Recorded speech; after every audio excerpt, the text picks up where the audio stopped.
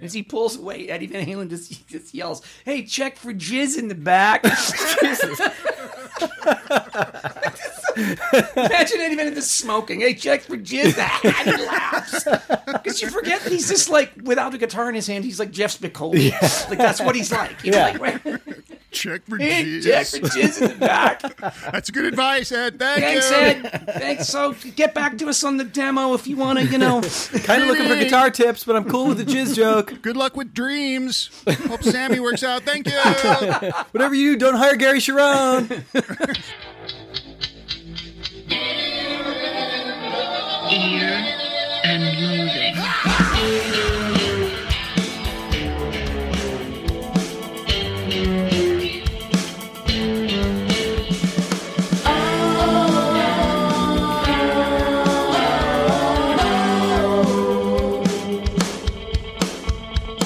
Welcome to Ear and Loathing.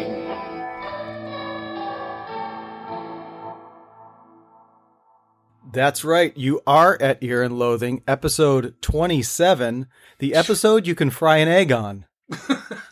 I don't get it. What?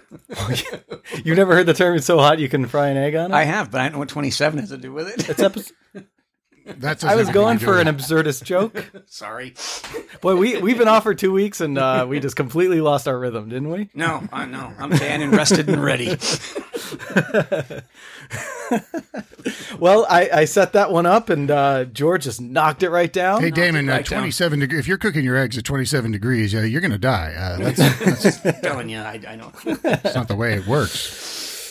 I was trying to make the joke that it was hot here in Los Angeles. It is. Yeah. And so since we are doing this episode during this heat spell, I thought, how funny would it be if I said you could cook an egg on this episode? Now you know. I'm going to make some engine block eggs later. Well, I'm usually a sidewalk eggs guy myself. Oh, yeah, those are good too. But anyway, so speaking of the guy who ruins jokes, the media darling of Ear and Loathing, he's sitting next to me here at EALHQ. Why don't you say hello to the people? Hi, I'm George White, and my balls are cooling on a giant bucket of ice. We're also using that same bucket to put ice in our drinks. So. Oh, wait. So, yeah, speaking of Aaron, he's calling in from the North Star. He's my North Star. He is George's North Star. He's also the Heat Miser's North Star. Now, George, that was a heat joke. I got it. Okay. I'm Mr. Sun. Yeah, I'm right. Mr. Okay. He's Mr. 101. Say hello. Baringa! My stock is rising, and that's not surprising. That's not the only thing that's rising. Am I right? Ow! 6 to midnight. All right. So we have been off for 2 weeks because we had various things to do. Oh, that reminds me.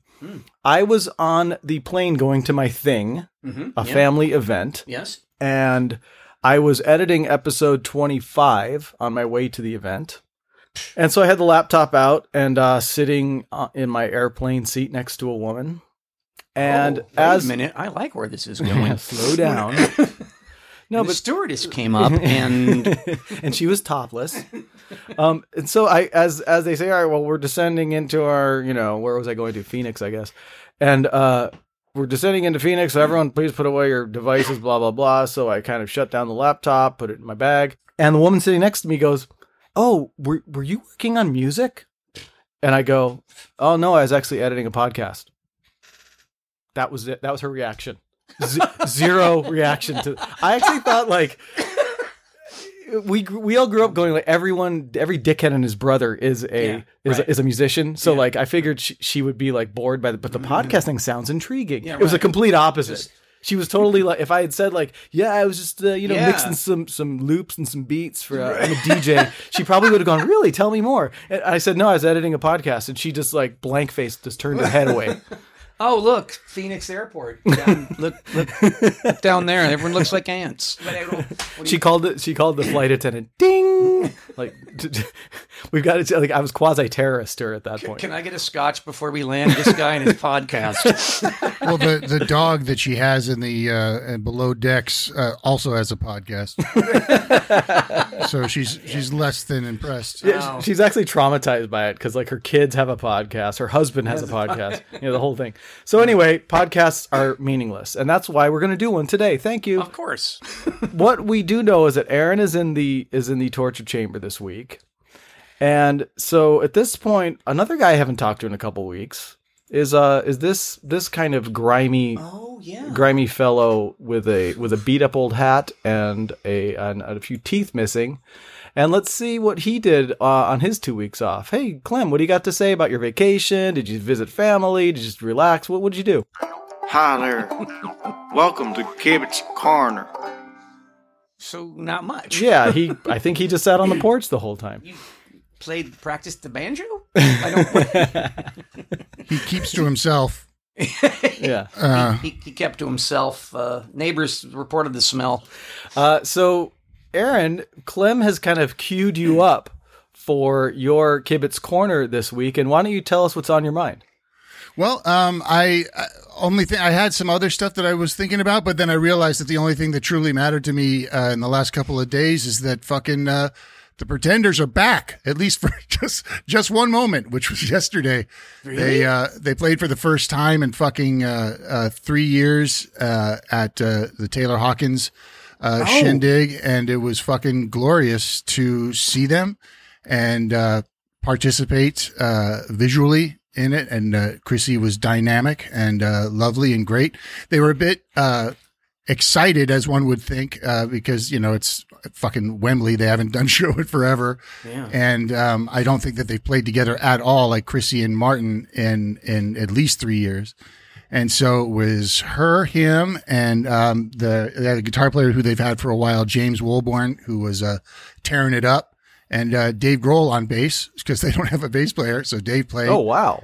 And it was fucking great. It was very emotional. Can we set this up a little, because I'm a little bit confused. I did see a little video of Taylor's son playing drums. He smoked it. It was there are two Taylor Hawkins memorial shows. One was last night or yesterday, all day into the night at Wembley. And then they have the LA one on, I believe, the 27th at the Forum. And it'll be many of the same people, though the Pretenders are not listed there. All their names were listed individually at the one in Wembley. Liam Gallagher opened the show. It was fucking incredible. And the Foos often were the band, and their guests would come on, or Dave would go on and join them. And later on in the, I'm sorry to interrupt, but was the kind of gist of the whole thing that everybody was doing Foo Fighter songs? No. They were celebrating things that Taylor Hawkins loved and liked, and people he knew, people who he was friends with, the music that meant a lot to him. Yeah. And so they were all connected to him, like the James Gang played because he loved them, and he was friends with Joe Walsh, and so they got everyone to fly out to London to do that. Yeah, dude, it was fucking insane. I mean, the magnitude of what was going on when like a camera would pull away and you'd go, this is the drummer from a band that was been around for a long time, but it's still impressive when you and he's not even the most famous drummer in the band. You're right. Yeah, true. It was just really, truly remarkable. But he was so close to everyone. Like everyone in the biz had like this fucking, I thought I was his closest friend. That's how he treated me. Kind of relationship. And it was super sweet. And indeed, that's how he came across Chrissy Hine years ago. He has a band. Taylor had a band called the Coattail Riders, and they did a record called Get the Money. And on the title track, he had reached out to Chrissy, and she did the song with him, and she told him that she thought that the album title and the song title were juvenile, and he said, look, she's a tough broad. She wasn't wrong. But luckily I captured her sweet side, and so she was couldn't have been sweeter, and it was just amazing. Like I didn't know that it didn't like really set into me that they were going to play, and then all of a sudden fucking there they were, and they did Precious, Tattooed Love Boys, and Brass and Pocket. And Old school. How can you go wrong?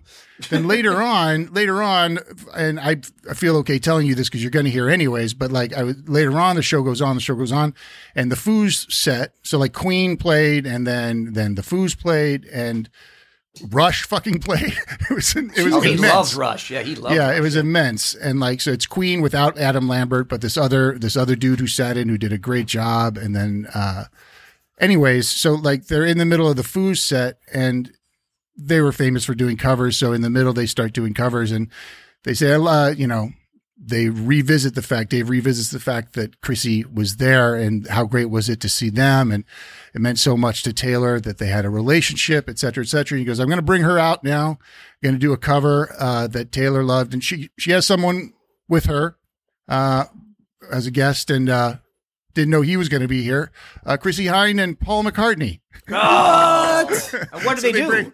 They bring him out, and so Don't Paul tell me goes, they did like "I Got You, Babe" or something. no, Paul. They bring Paul standing there, and they're waiting for the drummer to sit in because they were revolving drummers, and so they were close friends of Taylor. So there was like Josh Freese, there was Omar Hakim, so that was beautiful to see him. Yeah, and so they're waiting for the drummer to come in, and it was and Omar finally shows up, and Paul says to the crowd, he goes, "Listen, I wrote this a million years ago and never heard it in my head as a duet, but now's as good a time as any." And so they do fucking "Oh Darling" with him and Chrissy singing, and Chrissy was great. Chrissy was fucking amazing. When you say duet, were they harmonizing or were they switching verses? Trading verses, which is a good idea because that was a ripper for Paul even back then, and he's 80 years old. He doesn't need to be fucking doing that. On the Beatles anthology, there's a version where they were just hashing it out. They weren't, it wasn't finished yet. Right. And there's a version where John's kind of harmonizing under Paul. Right. Like trying to do a 2-part, and it sounds great. I kind of wish they would have done at least a verse like that. And so that's why I was thinking, well, it's so high for Paul. Maybe Chrissy takes the high part and Paul comes in. That's my fantasy. Of course, that doesn't sound like that happened. I'll bet you that they had zero time. Yeah. Like, zero time. I mean, Paul doesn't do rehearsals, I wouldn't imagine. And so Right. like he shows up, like he said, I think we should do this. The band made sure that they knew it. And, like it sounded like Omar had just heard that he was even going to be playing, and he just was listening on his way to the stage. Who's playing the drums? unbelievable. You. He was so good, so good. Like Nile Rodgers did a set earlier with Omar playing, and they did like a chunk of David Bowie songs with like Josh Homme singing, and it was just fucking great. It was this incredible collection, but like as I reflected later, everything was so emotional and so sweet, but like it really meant a ton to me to see the Pretenders do their thing. And I mean, I've read that she has sort of said, I don't want to do my past songs anymore. I'm kind of over that. It's not really what I want to do anymore. I don't even know if I want to do shows, but I know that I don't want to do that, be like a jukebox. It's not where I'm coming from. Yeah. But to know that, why she did it, the immensity of the stage that they did it on was incredible. And you can imagine their nerves were just fucking shot. But Martin Chambers looked like he was having a blast, and it was super emotional. So like, it's not so much a discussion since you guys hadn't seen it, but I suggest you see it. And it's also interesting, frankly, to see like there's some big clams that happen in the middle of it because of like it's a real moment, and right. Like, and that's. I don't go to see rock because I want to see it pristine. I mean, I'd like it to be professional, but with something like this, where like, do you imagine the moving parts, anything like that? Like, it just hurts my mind to think about. And they got it together, and everybody's heart was in a beautiful place. And, it was really striking. It was a big moment, I thought. So great to see our heroes do cool stuff and be sweet about it and be really lovely and genuine to each other. And a lot of like, I don't know, it seems weird to say because people are on this rock and roll stage, the biggest one that there is, and say that it just felt like it seemed kind of egoless to me. Like it just was really vibey, Yeah. Speaking of ego, it was pretty ballsy for Grohl to step in and take basically the Pete Farndon role of the bass part. Now, you as a bass player, can you be a little bit catty and critique his bass playing? I can. I mean, what was happening is that he was playing it in a way that you would imagine a drummer. He was coming at it from a bar band perspective. Yeah. Where it was real. There were no, because they did a lot of especially a song like Tattooed Love Boys is a very strange groove. It's in really like weird. 7/8 time or something. Isn't That's it? a tough one. Yeah, and they weren't. It seemed like they were playing it rounded, like they had agreed. Let's not fuck around with this. It was probably one of Taylor's songs, which is what they love, that he loved, and so they were like, "Well, we got to do it." But they said, I feel like they said, "Let's round that off." So they just did it in straight four. It felt like that. Yeah, I think that there probably wasn't, but it felt like that, and so it felt a little more rudimentary than a well polished fucking angular machine that they could be. But at the same time, it was fucking amazing. It was so great, And she sounds awesome, She still sounds does, great. yeah. I felt like she was not hearing herself very well. I felt like her guitar was maybe mixed poorly for her on stage. But fuck, who gives a shit? Who gives a shit? It was fucking awesome. So speaking of people who sound good these days, did Buns make an appearance? Ones. I think that he's probably the one person who says, I never believed that I was Taylor's best friend. Yeah, Taylor Hawkins seems like the type of guy who loves every band. You know what I mean? Like, I love those dudes. Oh, I love that guy. Yeah. She's great. I bet you he never said that about Buns. But it was really sweet and awesome. And, it's all over YouTube now, so you can watch it in chunks. And it's super heartfelt and rad, How did it air originally? Was it on just YouTube live stream or something? Yeah, and then also Paramount Plus had it, and so I think that Paramount la Plus has di it da. too. Yeah, right. Yeah. So, Johnny you can subscription over here. You could go back there and get it, but now because of the way it is, you can go back out. And people have chaptered it up on YouTube and stuff.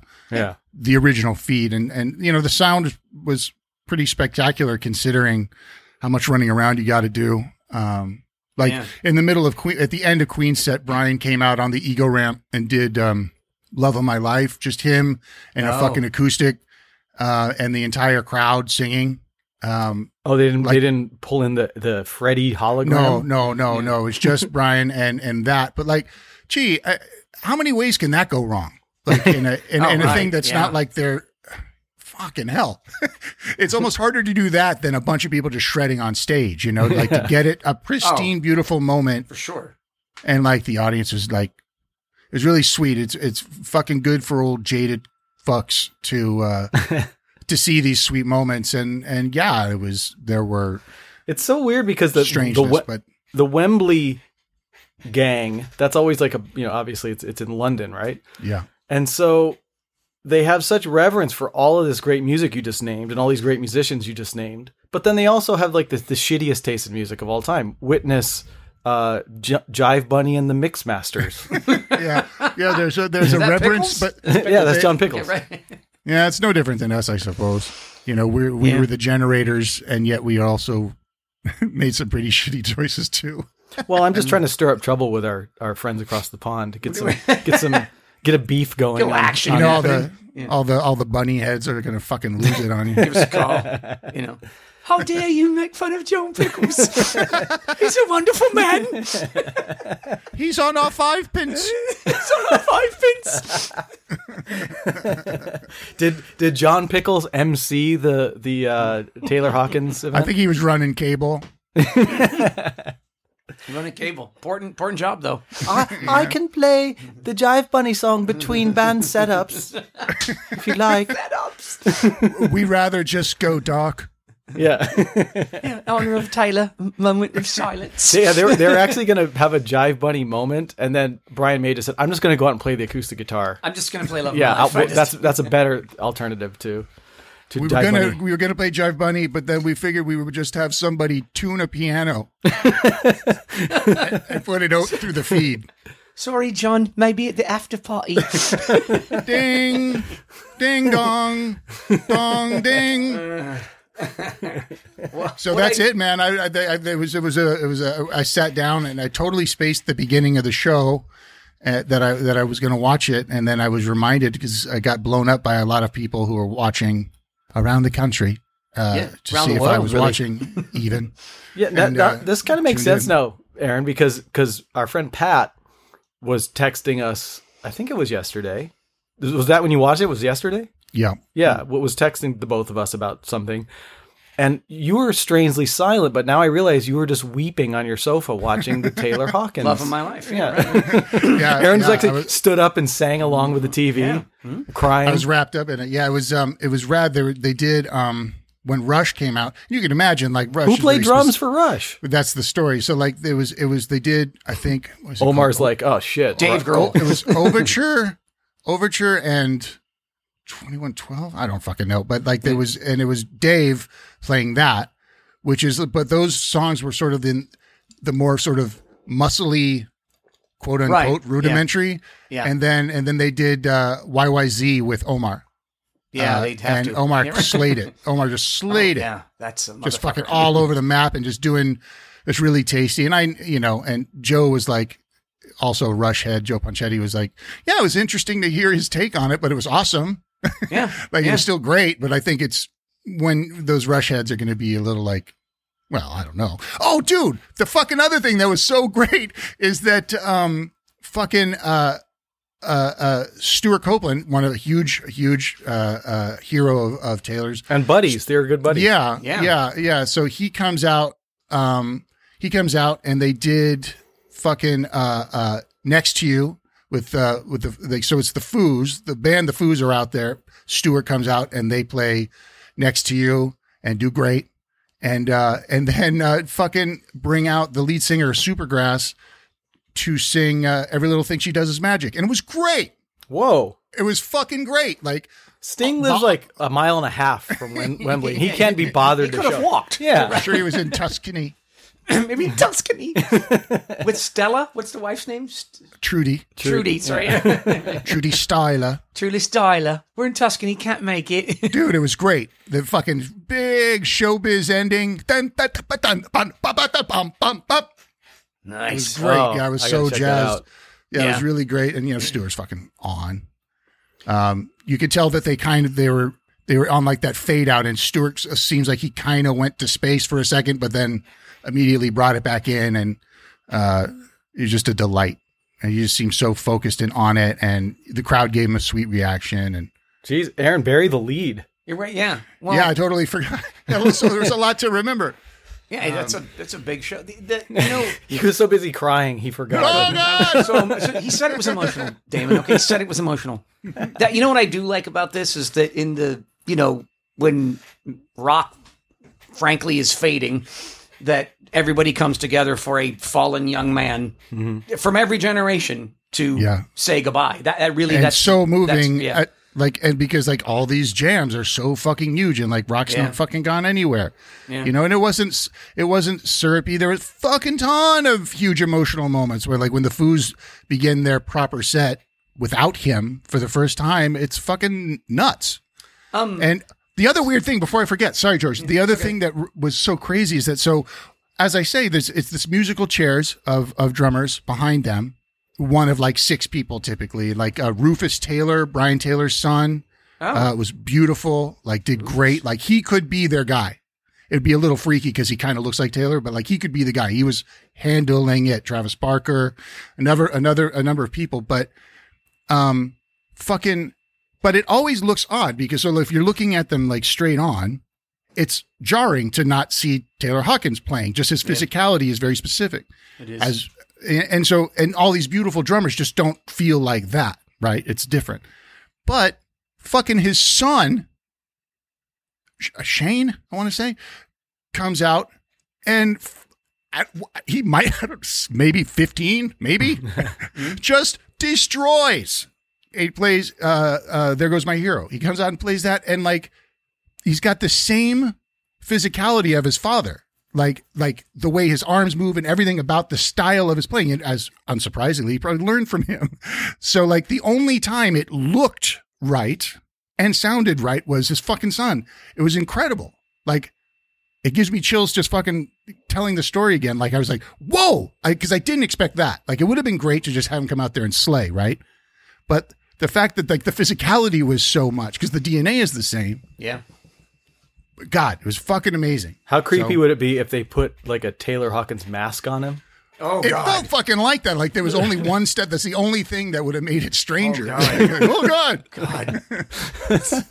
Silence of the Lambs or something. It's terrible. So trippy. terrible. So trippy. And like, but like, kudos to everyone. They did great. And like, this is mildly timely because it happened, that show happened last night. And this show will come out, I think, on the 22nd of September, I think is when it is. And the next show is shortly after, the one in LA. Right, So 27th, you said, right? Yeah. It's right around there.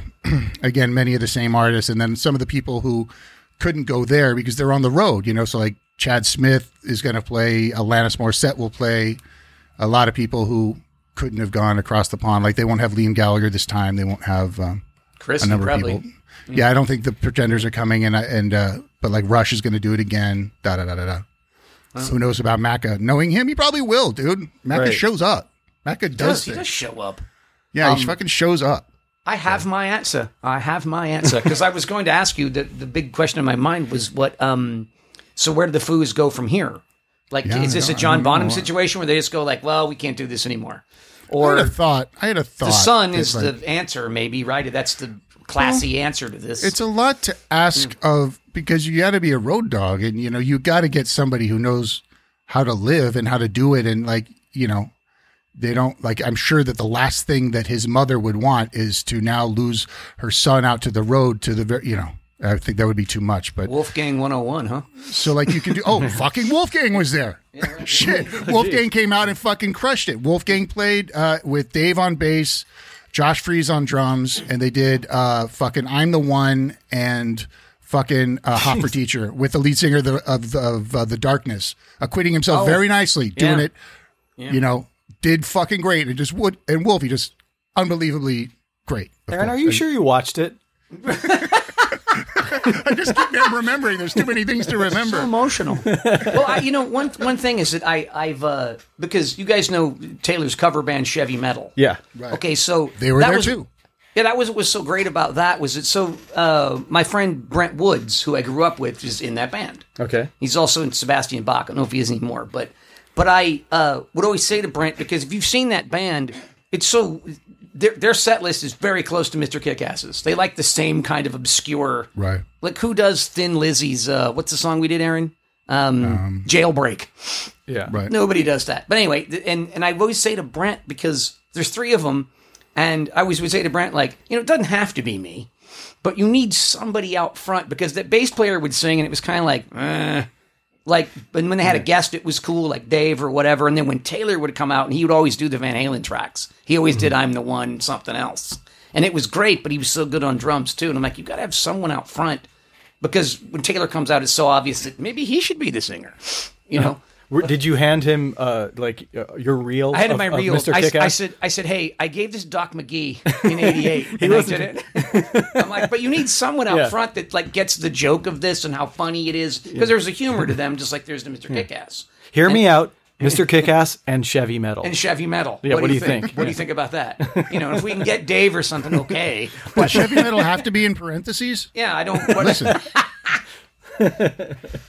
Yeah, dude, it was super rad, and you know, I'm excited to see what goes down the next time around, and like what's finessed. I want to go now, but it's going to be loosey-goosey. $1,500, right? Oh, I'm sure. Yeah. And but so, you know, I suggest that you pull the stuff offline and watch them, and Will do. you know, we could revisit it again after the. You know, if it falls on my kibitz, I can recap with the same clarity and perfection that I did this one. Yeah. I have one more question. Does it seem like to everybody here, Damon, you're a drummer, that if anyone should have sat in for Neil Peart, it should have been Stewart?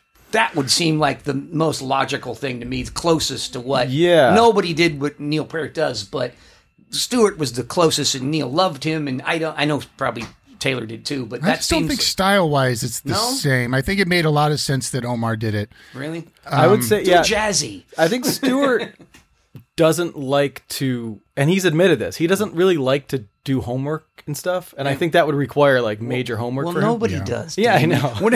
No, but Omar, admission. Omar is like a prog jazz monster, and so he can probably chart out the entire Rush song and then understand what's going on. And Stuart would have to sit there and slog away at it. That's what make it great. It was cool in that regard to see Omar on songs like Helter Skelter and stuff where it's like, and some of the songs he did with the Foos that were just so straight on rocking. Yeah. That like, of course he can fucking play whatever he wants to, but like, and by the way, he looks fucking beautiful. He's 63 years old and he looks like, all he's missing is the big hair that he had at Bring on the Night. Like it was. Did he twirl his sticks? It was delightful. It was so great. Yeah. It was so nice. It was so awesome. And I knew it was going to be moving and stuff, but it was a bunch of different levels going on there too. So that's it, man.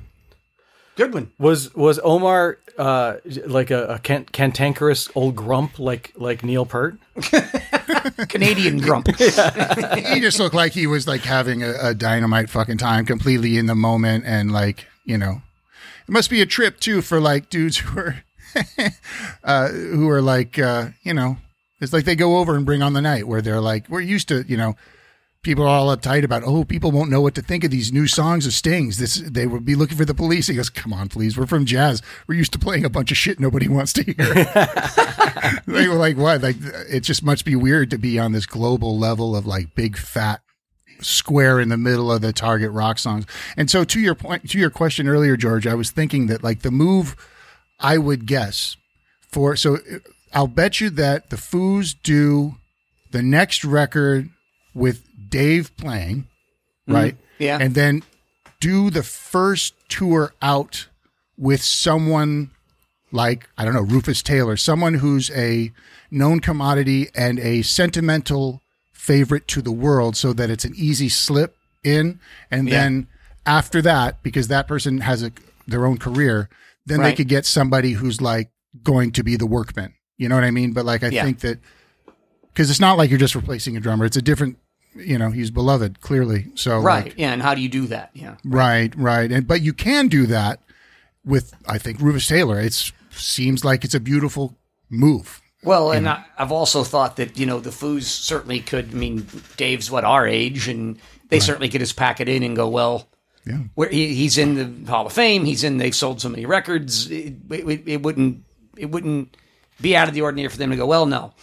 And that's just the band. The band looked like they were having a very emotional, sweet time, and like it's not everybody who was crying. It was they had big smiles on their face. It was of course, Pat. No one has a much funner time than Pat Smear. not everyone's blubbering like Aaron. No, oh God, look at that. You guys, I have a solution in a world where Damon is the manager of the Foo You're Fighters. the drummer. You. No, well, okay. That's the obvious choice. Okay, yeah. But 3 words: Taylor Hawkins hologram. Yeah, right. It's hard to make a hologram Play do the the thing, though. How do you play the drums with a hologram? Well, the track's already recorded. They just have to play along with it. Okay. Well, that's how they do all those holograms, right? Well, singing, it feels It's like not it's Freddie- more physical. It wasn't Freddie singing along with Brian May strumming the acoustic guitar on the. You've seen that footage, right? Right. It's a video. Oh, no, I haven't. It's Brian May with the click track in his ear, strumming along with the Freddie hologram. Right, and then he's standing on his head or on his hand. It's very sweet. Yeah, Okay. it's very nice. So Taylor can just be a hologram, and we all win. Yeah. I'll call Captain Kirk. Beam me up. All right. So Here we go. I was wondering about what Aaron thought of the Taylor Hawkins tribute, and now I guess I can say I have my answer. I mean, who doesn't It's good want to know that what Aaron- Michael Caine feels secure? Yeah. Information. By the way, was he there and you forgot? he was there. He did it. Oh, I forgot. They did him and McCartney did Hey Jude. I forgot. I blurred the Michael Caine saying, "Tie your mother down." Michael Caine played drums on Tom Sawyer, the hardest song to play. No one knew. No, they did. They could have come 76 out and years do old. a Madness show up, and then he could do his part in Michael Caine. My name is Michael Caine. All right. Well, there you go. All right. Thank you for that Kibitz Corner. That Good was one. very one. sweet. Yeah. And I definitely will be checking out most, if not all, of those clips you mentioned. And I will also be checking out the ones you forgot. It was an inspirational. I could have been more put together, but I was just going to talk about the Pretenders. But I realized that there's more to it than that, didn't I? It is a big subject. John Pickles Moving made an appearance. on! It's overwhelming, really. Tate Hawkins made me feel like it was best friend. Who are you? John Pickles. But who are you? I'm Taylor's friend, who I am. Who are you, sir? Aren't I? I'm He Taylor's called me his friend. little brother, didn't he? Aaron, nice try trying to go take this into another John Pickles direction, but you know where you got to go. Let's grab him by the Scruff of the neck. by the down below and bring him down below. Undercarriage. Torture chamber. Okay, I'm not gonna bullshit you, okay? I don't really give a good fuck what you know or don't know. But I'm gonna torture you anyway. Suffering. Anguish. Pain. Torture. So It's good to hear that again. speaking of John Pickles, I went first last time with so I'm John up. Pickles. So it I'm looks up. like George is okay. going to be the first offering to the torture chamber in Aaron's pain today. So, do you have anything to kind of lube us up with here, or should we just dive right in? No, I'm gonna lube you up a bit here with this. Over the time of the show, Aaron Britt has a lot of times, specifically at you, Damon Pipitone, pointed the heavy metal shit cannon at you. Yeah. You're an easy target. Come on. But today we pointed at Aaron Britt. So far, so good. I like this Today new we pointed policy. at Aaron Britt. Okay. And this song, I believe, has three things that will particularly get under Aaron's skin. One, exploitation, flagrant exploitation of women. Okay. Yeah, right under. Two, horribly cliche. I mean, laughably, horribly cliche. And a vocal that's painful to listen to. You think, this is horrible. Those are it checks all the boxes. Yeah. And with that said, I'm going to turn you over now to our friends in Britny Fox with Girlschool. Oh, shit. God damn it. All right. Now, If you don't know it, you're about to. I'm going to get it going here. I don't even have any commentary because I'm not... I know I've heard of these guys. I've heard of the song. Okay, and also Aaron doesn't have the... I had to include the video. The lyrics are here, too, if you... Okay. They're nonsensical. Just Okay. think of every cliche possible about a girls' school, and that's what's in lyrics. And the video, in case you haven't seen it, Aaron, I don't know why you'd waste your time, is they are in a classroom much like Twisted Sister did in an original way many years before. This is from 1988. And there's an actress that you would know from everything as the school marm. And then they're in the classroom and with all the girls in their girls' schools outfits. And then the band is playing and they all go crazy and yell and scream and take their clothes off, as well does the headmistress, who's originally stern and I don't want to hear this band. Yeah. So it's just, that's what it is. That's the whole video. Is this from the album Statch Rape? This is from 1988 Statutory Rape. The demo was from... This is from the EP No Means Yes. I think it's No Means Go. Just to get some rhymes in there, But by the way, interesting juxtaposition of concepts. It's a song called Girlschool, and they went ahead and mixed it up and staged the video in a girls' school. They did. So- Of course, and here also you can skip a little bit at the beginning. I just wanted to set it up for you as well. Okay. So as you would imagine in any horrible cliche, there's the noises you're going to hear is a stupid janitor coming down the hall, who's obviously horny and confused. Yeah. And then looks in the window of the classroom, and guess what he sees? Oh no! The band and the girls going Yeah. crazy. So Yes. good opening. Well, let's not talk about it. Let's Let's hear it. listen to Let's it. hear it. Okay, here we go. Vodka ad first. Yeah. Nobilo, the refreshing taste of arrival. I got a Nobilo right here. Oh, here he comes. Here comes the janitor. Yeah. Why is the janitor dressed like a hobo from like Art 1920? Like Art Carney. yeah, like like the Dust Bowl. Yeah, I don't. Because it's cliche. It's what janitors look like. These girls are like 12. Oh, look at the school marm. Okay, they're getting older. Yeah. Oh, yeah. Still young. And you can fast forward if you want. You don't have to watch this.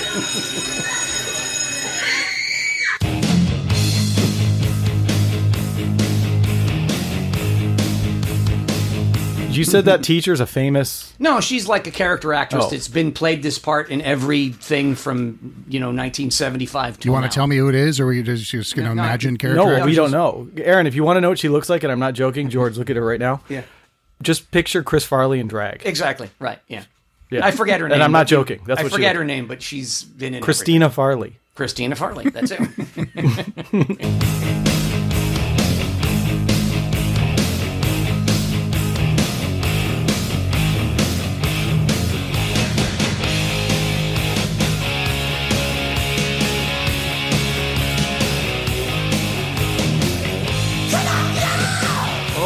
What was that? That's him singing. George, did you like the song when it was... I must admit, I did not. Okay. I did not like this song. Okay, because it's always a coin toss whether you like these songs. It is, Because it's true. to me, they It's all true. sound exactly the same. You I either know. love them all or hate them all. This is a different level than Buns. Yeah. Aaron, you remember this song? No. I was blessed to not Busy. have encountered it. Busy doing something else. Busy huh? doing anything else. Literally anything else. I was peeping in the windows of girls' schools. I was frozen in carbonite. The week this was, Those the years day suck. this was played. All right. Here we go.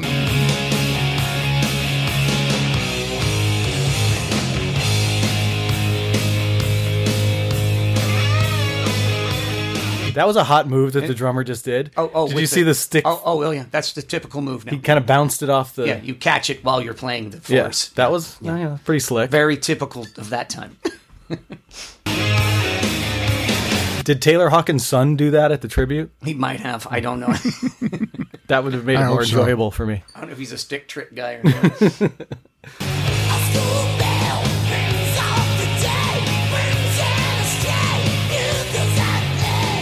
Would you consider that a melody? Yeah, I don't. Because it's hard to say. he's just shouting at you, and it's not good shouting, No. like screaming Jay Hawkins or something. He's like screaming. Yeah, just yelling at you. All right.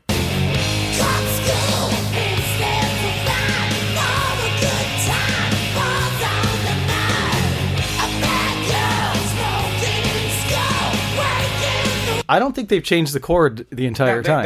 They don't. They're just on E. Yeah.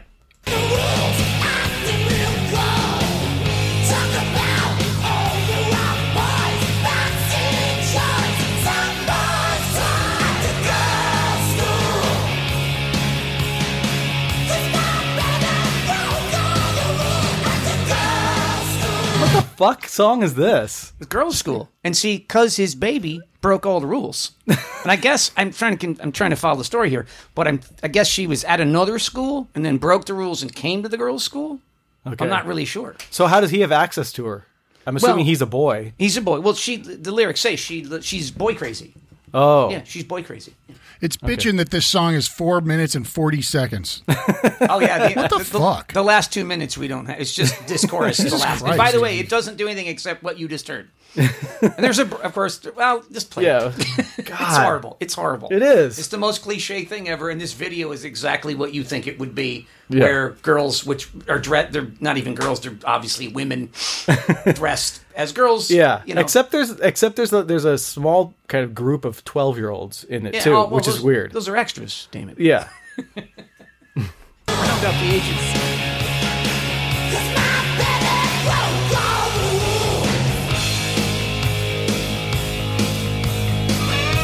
Wait, stop right here. Right there, that quiet. That's Bang Your Head. That's exactly the same. This is exactly the same way Bang Your Head goes. Are you saying some of these hair metal songs sound the same? So it's the same, yeah. It's exactly. This one's particularly shitty. It is. This is wildly awful. Yeah. This has 9 million views, 9.5 million views. This record sold 500,000 copies. Wow. It's their first debut record from Jesus. Britny Fox. And what kind of name is Britny Fox? I'm glad you asked. Yes, please tell me. So Dizzy Dean Davidson the singer, who I believe Fuck was, off. who I believe, I'm pretty sure was backed by Babe Ruth on vocals, or sorry, on percussion, and of course Stan the Man Musial on third base. No, I don't. Dizzy Dean, why a baseball reference?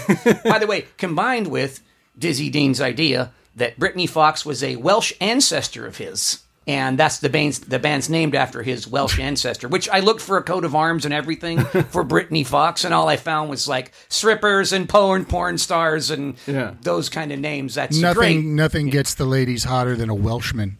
Right. Well, Then Welsh ancestry. they don't. That's what it's. That's what it's named Christ. after. And there was some great quote about this. Oh, where someone described them back at that time. It's quote trashy Victorian glam.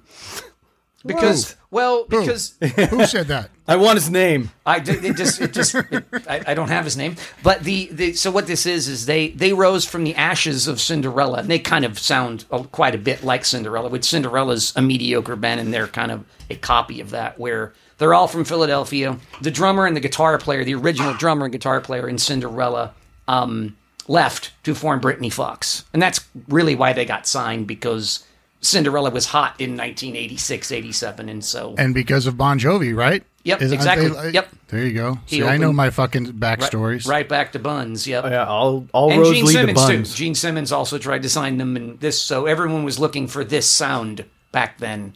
Not because everyone. Cinderella had with Tom Kiefer. Tom Kiefer was their singer, not Dizzy Dean Davidson. You guys, can we please acknowledge that? Like, I don't think I can think of one glam song that I like at all. Yeah. Like, because sometimes I'll admit I like this song or that song Sure. from a genre I'm not Yeah. fond of. That said, can we admit, just as a society, that this is like maybe 10% of this music is good and 90% of it sucks? No. I mean, everything you guys have played for. Now I understand it's a torture chamber, songs. but any song you play by, I don't care if it's Poison or Buns or Wasp or these guys, they all sound like this shit. We haven't played any Poison songs. But you know what I mean. Mm-hmm. So I do. what's your percentage, George, of good versus bad? I would guess I like 70% of glam songs. Jesus, jumping Christ. I do. It's who I am. Aaron, do you have a percentage of this music?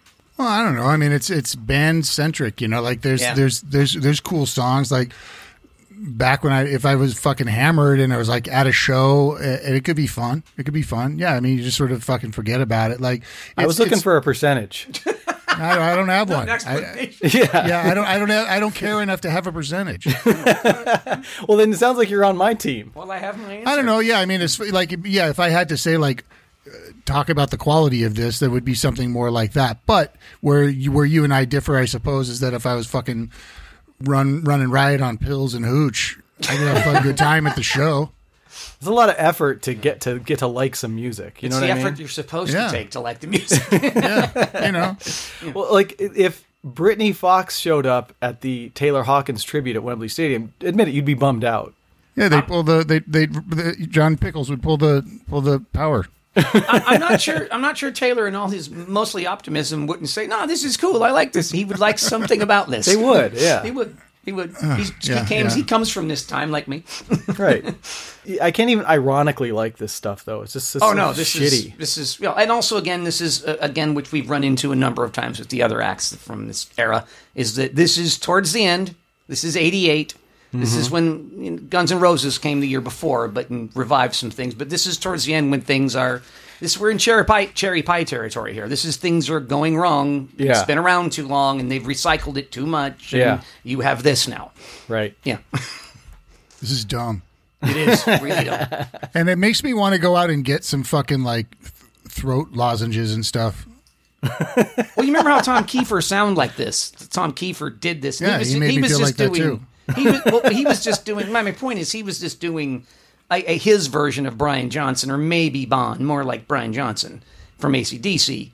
And so there was something. Cinderella was somewhere. I like some of their songs, and then this is a copy of that. Where, like I said, it's my Xerox theory, where pretty soon it's just a blank piece of paper with nothing. Yeah. And this is very close to that. It's Fucking just a blur. dopey fucking Victorian outfits. Please. Right, exactly. They've got the pirate shirts and the long coats and the Christ. Edwardian looking. Yeah. Yeah, when you say Victorian, like just because they're wearing ruffly shirts. That doesn't mean, like, to me, Victorians, like, what, harpsichords or something should be in the background, but it just sounds like every other shitty glam metal song. I bet this went over huge in fucking Philly. Philly who throws fucking batteries at Santa. Jesus Christ. Yeah.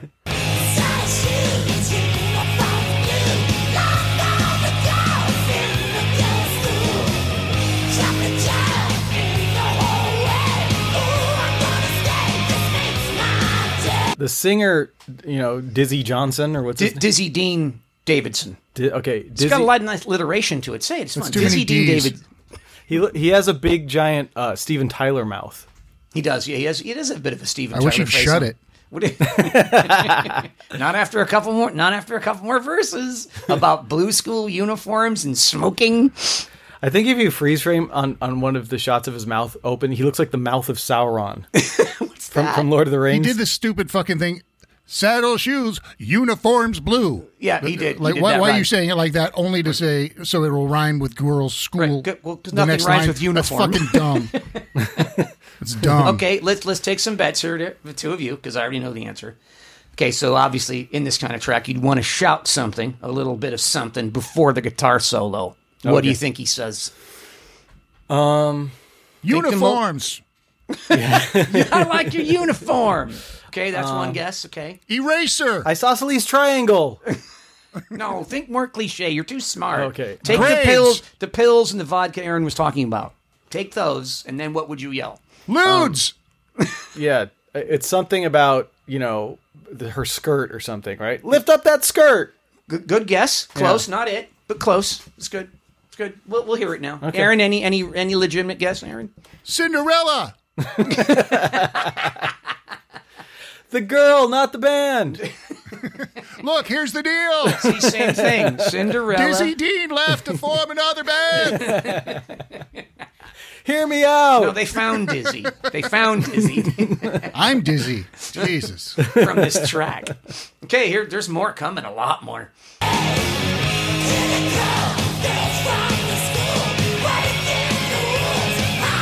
Stop right there. Stop. I love that this is what gets me about this, too, is he just said, blah, blah, blah, girls' school, breaking all the rules, which is the chorus. And now he put that in the verse. Right, He's that yeah. lazy of writing. He already ran out of lyrics. He already's run out of lyrics now. Yeah. Where it's the same ones in the verses in the chorus. You can't even be bothered to write a decent something for the verse. You can't- So the only difference is the lunkheads coming in and go, girls' school. Right, exactly. That's it. That's the only difference. This is barely a song. Is there a point where he says, after girls' school, I'm playing the fool? No, there's not. No, it's 'cause just breaking the rules all the time. I That's should it. have been there for the writing session. You should have got the red pen. Yeah. Fool. There's some rhymes with cool in the verse though. Maybe Dean Davidson was Hebrew. He said, I'm late for shul. Girls around the pool. There's so many good things. Yeah. Maybe the school is a swim team. There's so many ways you can go with this. There's just You make me shed a tear. I'll take my bagel with a little extra schmear. See, there's so many Girls' ways to school. go. There's so many. But he has a Welsh coat of arms, and the band's named after it. So Yeah, Not a lot of my Hebrew brothers and sisters in Wales, I'll bet you. of course. I'm fucking part Welsh, by the way. Yeah, I was going to say, according Britny Fox. What's the Brit coat of arms? I thought, geez, Yeah. he's got to be. You got to be closer to this coat of arms than he is. I'm He the named only a band sexy after. Welshman. The only sexy Welshman I've been voted. By the There's way- not many to choose from. Well, what isn't Tom Jones? Yeah, it's me and him. That's it. It just occurred to me that if there was No space for anybody else. Too much dong. if there was a Britny Fox coat of arms, Yes. right? It's a great stripper I'm name. listening. Yeah, there should be. It's a stripper's name. It's a great stripper's name. It should be Coke, money, And a perfume bottle. and champagne. That's it. Glitter? And glitter. That's what's on the coat of arms. And a key to an apartment in the San Fernando Valley. Sadly called the Welshly Arms. and sadly, a 5-year-old son. At the bottom, it says, putting myself through school. That's the name. Girls' school. And girls. And by the way, the son's name, Dizzy Dean. All right. I disagree. They're always fucking like Jagger or Jagger, Dylan, Yeah. like all Tommy Lee's yeah, kids. yeah, Yeah, right. it's all those. It's always that. Right. Yeah. Jagger, Fucking Dylan. stupid. Right. Ranger. Ranger. Walker and Texas Ranger. Like God, Ricky Bobby. fuck. Yeah. By the way, if you go look at this at the coat of arms at a like an art gallery, Yeah. you go home and you have to explain to your wife why you smell like Like stripper perfume. yeah, like the Welsh coat of arms. Honey, I swear. All right, let's continue on. We're only like 2 minutes and change into this. Here we go. Is this the solo coming up? In a little bit, yeah. Okay.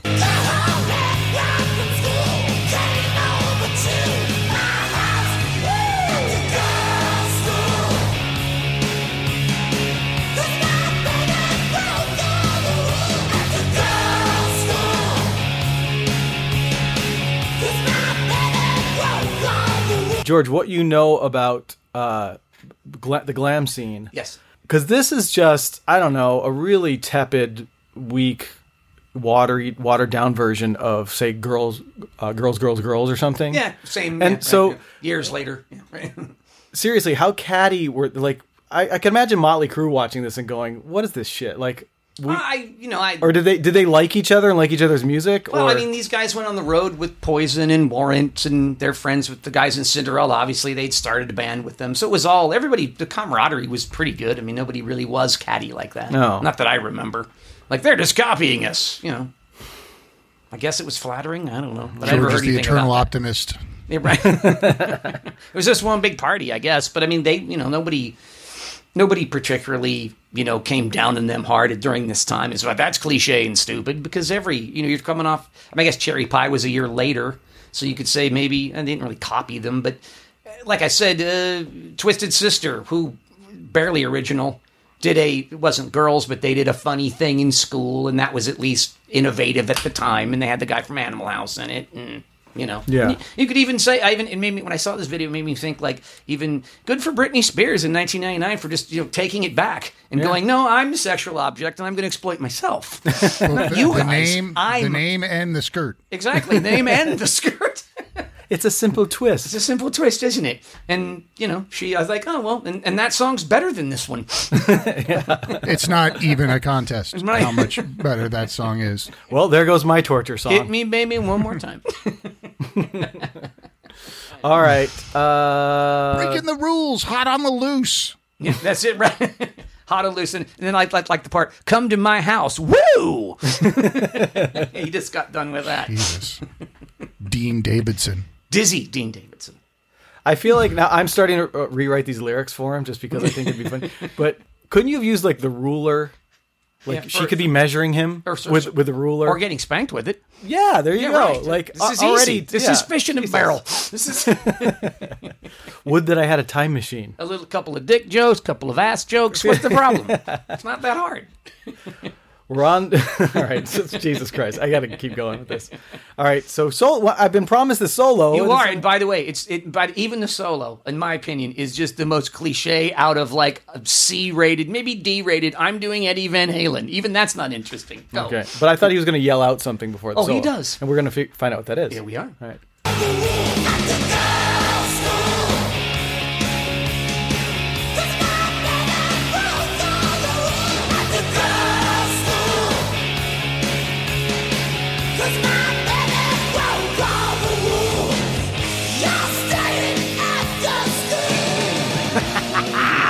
You're staying after school.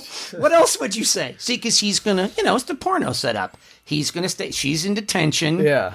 Then the ruler and the spanking and And this hadn't been done in No. the Hot for Teacher song and video already 4 years earlier. Well, yeah. It's completely original. It's completely original. And so's the song. It sounds like AC/DC and Van Halen, had a retarded baby and named her Britny Fox. My Lift Up Your Skirt was better than that. I It think. was. It was Yeah. more original, at least. Lift Up Your Skirt and Make It Hurt. There, see? That would have been better. No, you're staying after school to meet with Principal Dizzy Dean Davidson. You have to clean my chalkboard, baby. I wish they had gone like breaking down like what exactly her homework was. Like she's learning about quarks, like heavy duty particle physics, engineering, something really dry, and just really get into it. And ultimately, just like somebody just says, "Listen, can you turn the music off? Like it's hard to concentrate on my engineering homework, working on statistics." All right, come on, Jesus, it's fucking solo. God.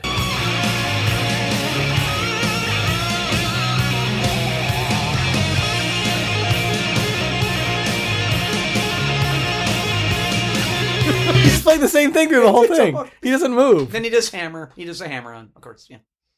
Let him go. I'm pretty sure Damon could play that solo, and I suck.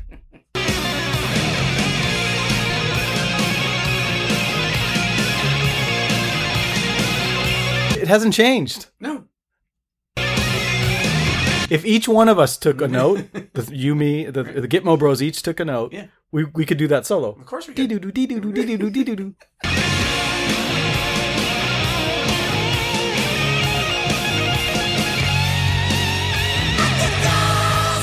Break it down now.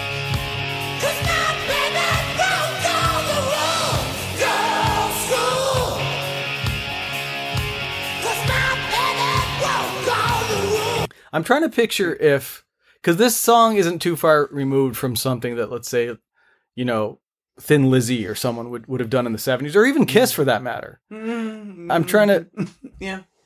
I mean, this subject matter, this kind of like just meathead rock song, right? But yeah, and I'm wondering if, like, in a different context, in a kind of groovier, less bombastic place, could you tolerate the song of Thin Lizzy or Kiss or someone? Well, Phil is a fucking poet and could write, even in like with fucking Roth, like writing lewd shit from I'm the talking about bassist this song. stuff.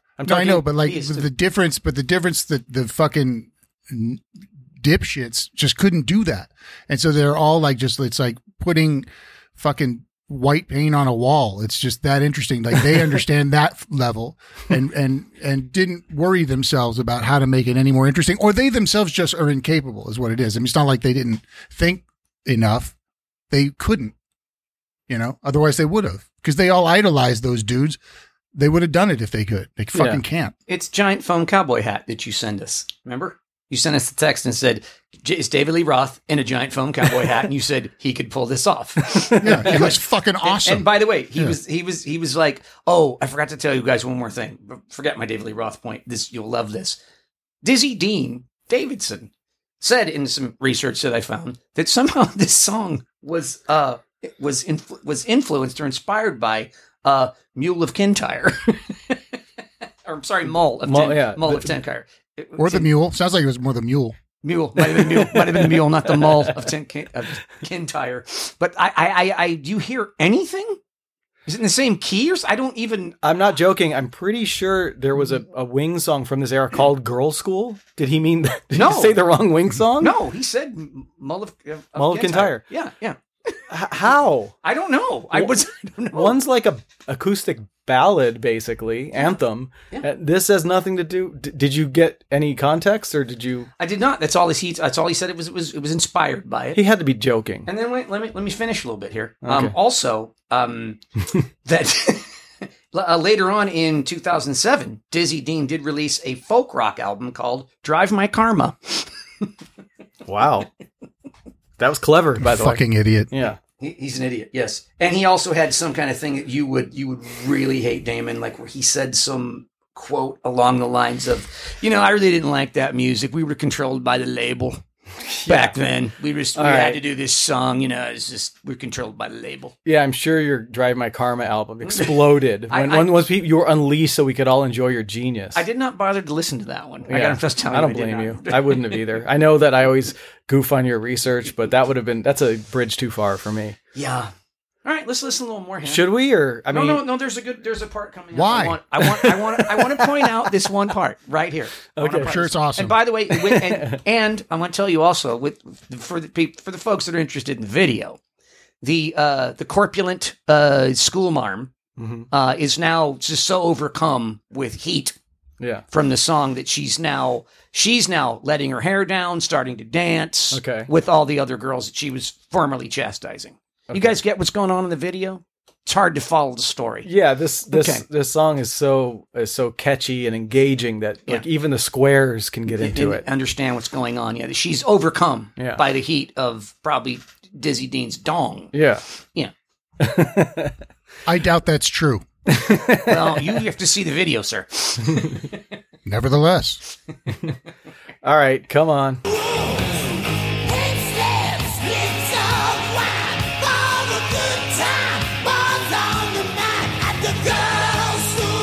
What I like is that they broke it down. They did the breakdown, and then they were tired of going girls' school, breaking on the rules. So they just threw kind of another little verse in there with the breakdown. But I've never heard anyone do that. Yeah. Like they said, oh, well, we'll put this part in. You have a few more lyrics. Yeah, they're kind of the same as the other ones. Yeah. But yeah, I'm going to throw it in with like every part of this song is the same. Yeah. There's no nuance whatsoever. They probably just decided like everyone's so bored at this point. We got to do something. Yeah.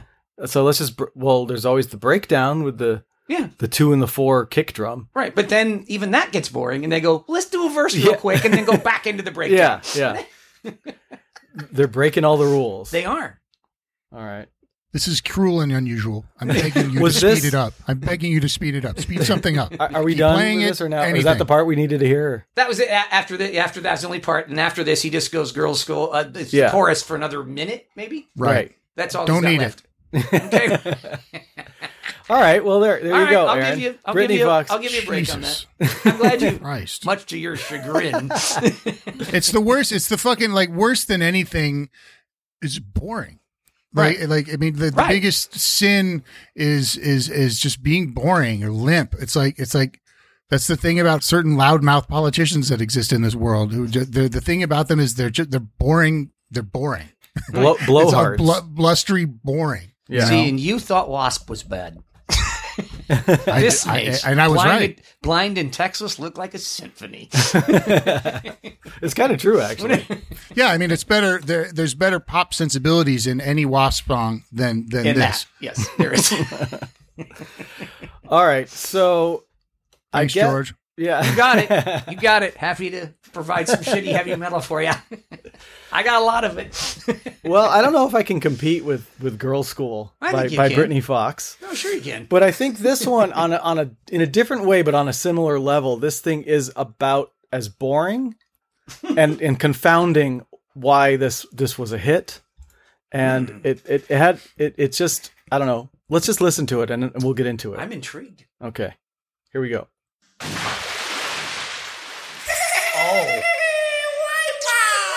Oh boy. Yeah.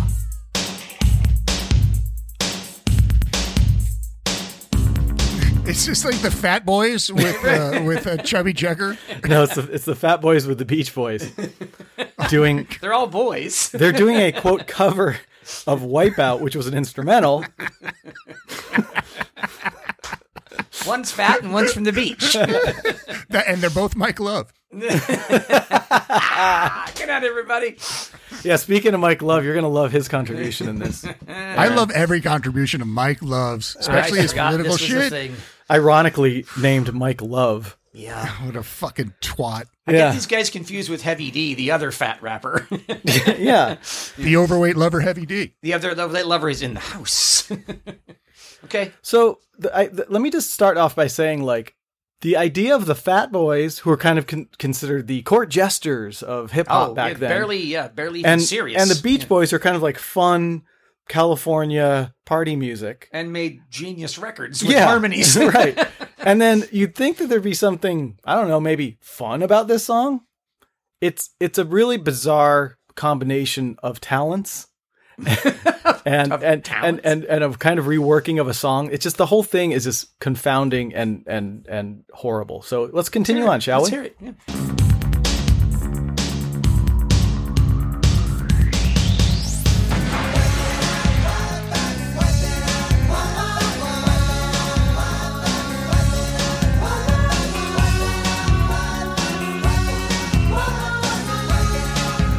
If you were gonna, is it a sample or is that them singing in the? That's them singing. So they went and redid They this. went in a studio. Yeah, there's nothing from the original Wipeout in Okay. this. This is just completely remade. Now, I was going to say... Wait, Wipeout's Jan and Dean. It's not the... No, Wipeout is an instrumental. Right, from Bobby Troop. No, the Safaris did it. Safaris, the original. okay. Right. And I'll tell you a little about that in a second. But I'm picturing like if you are doing a A&E like bio movie about the Beach Boys, but you don't get the rights to the songs. Yeah. And so you just have to get studio hacks to write a Beach Boys sounding song. Yeah. That's this, Yeah, right?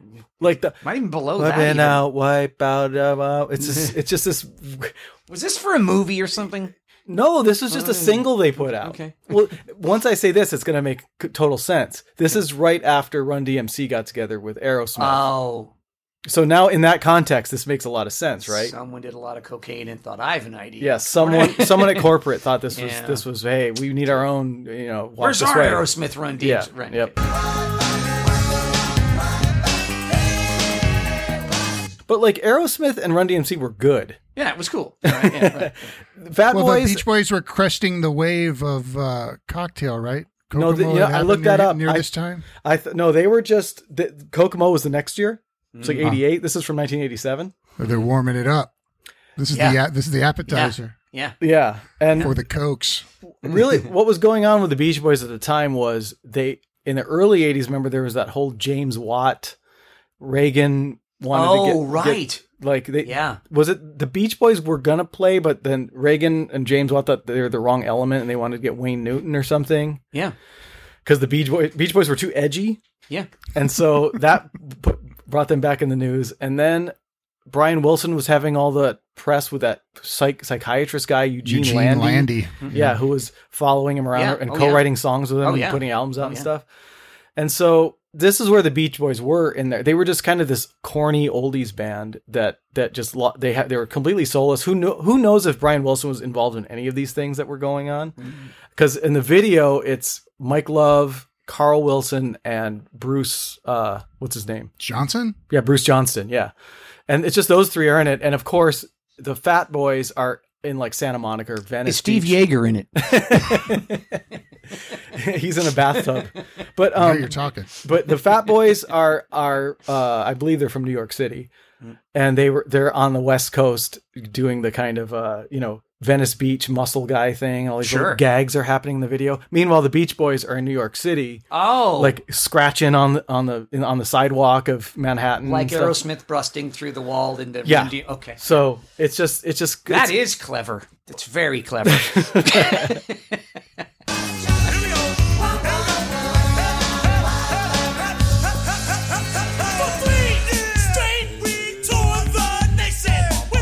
I do want to draw your attention, Aaron, to Mike Love's main contribution, which is during the verse while the Fat Boys are rapping. And I think he does it in every verse. He goes, do do do do, wah, wah, do do do do do. Bowser. Yeah. Here we go.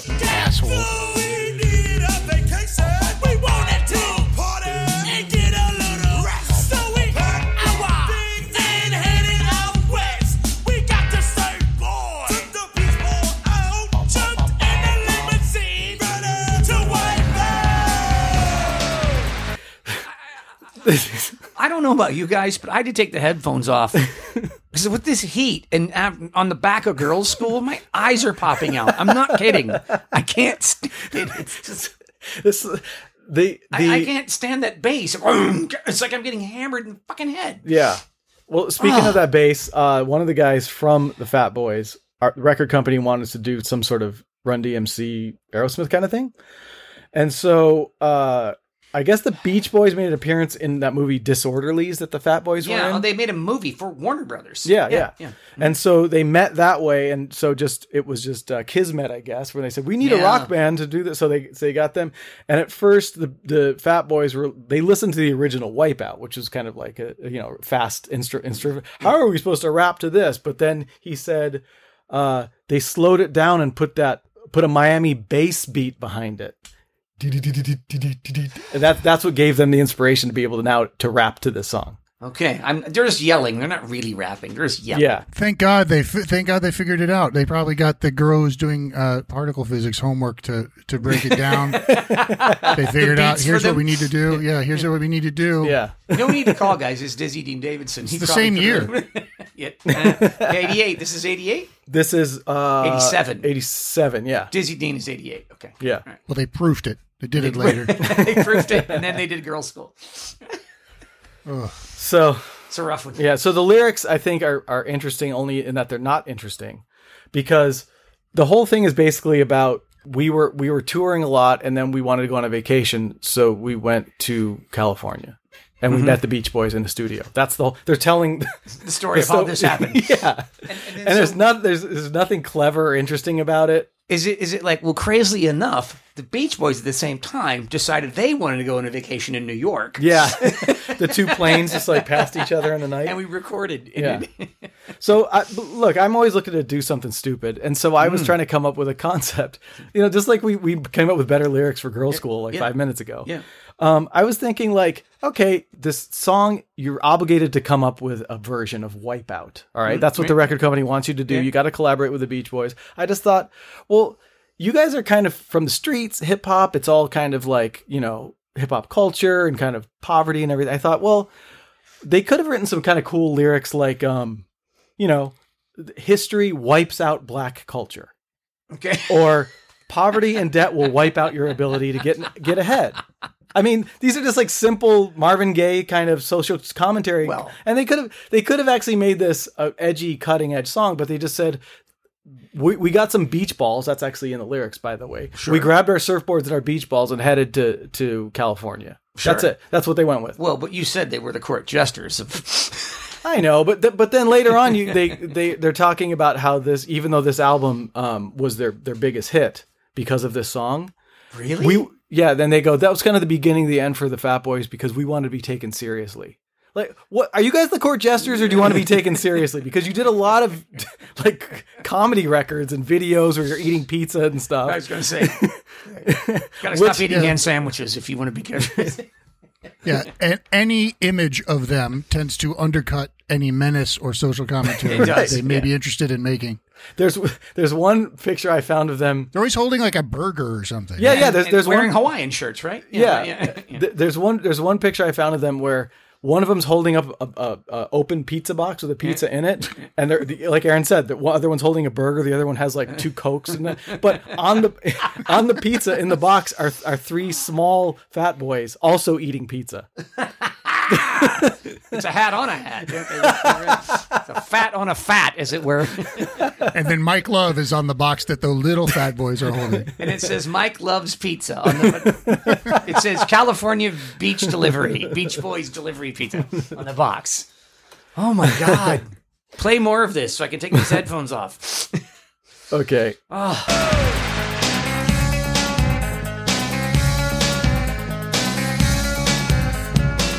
I think they got the same guitar player as from the Tiffany song.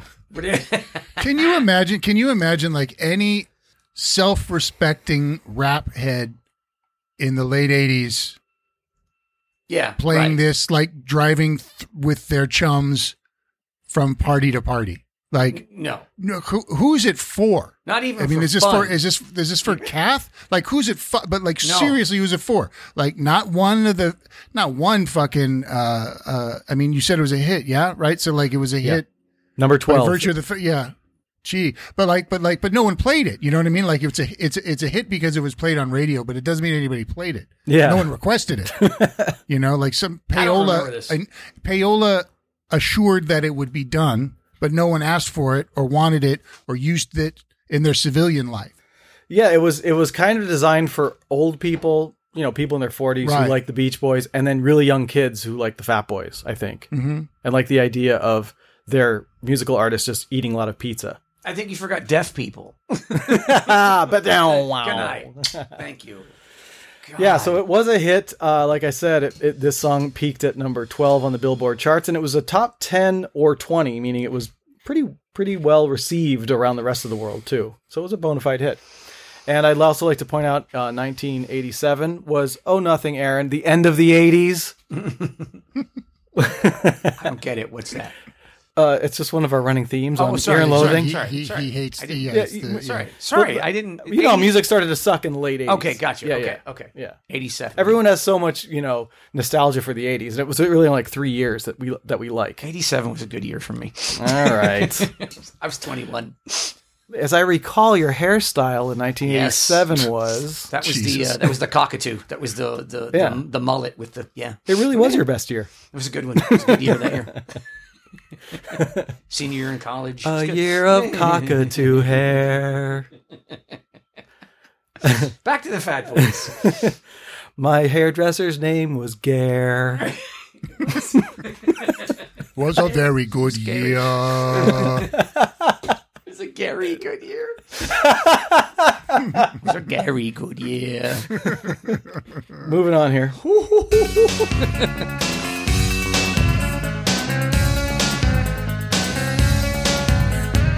They're just going through the Wipeout riff like with nothing else. It's just we're just listening to the riff now. The solo's over. We're just hearing the.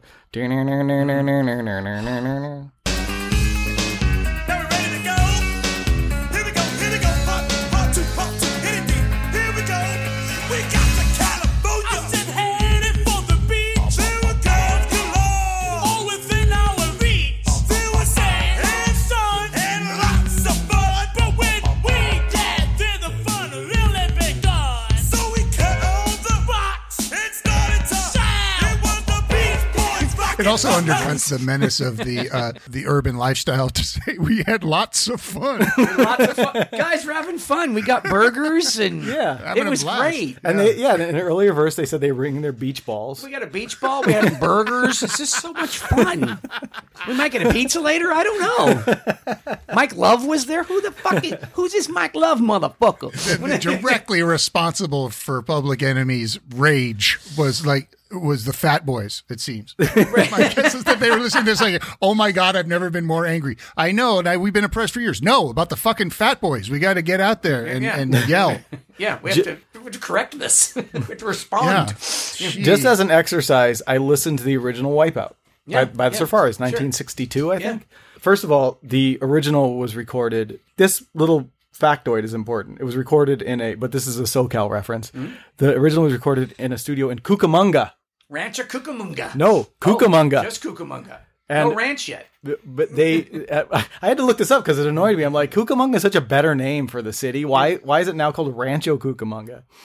And in 1977, the city of Cucamonga, the city of Alta Loma, and the city of Etiwanda petitioned to become their own city. Yeah. So and they named it Rancho Cucamonga, which is not as good a name as Cucamonga as far as I'm concerned. Is this anywhere in the lyrics? No. Okay. But I had to, as SoCal boys, I thought we would be interested in what happened to Cucamonga. It should still be that. But anyway, it's all kinds of excitement off of the 210 freeway. That's near Colton. Get a piano and organ.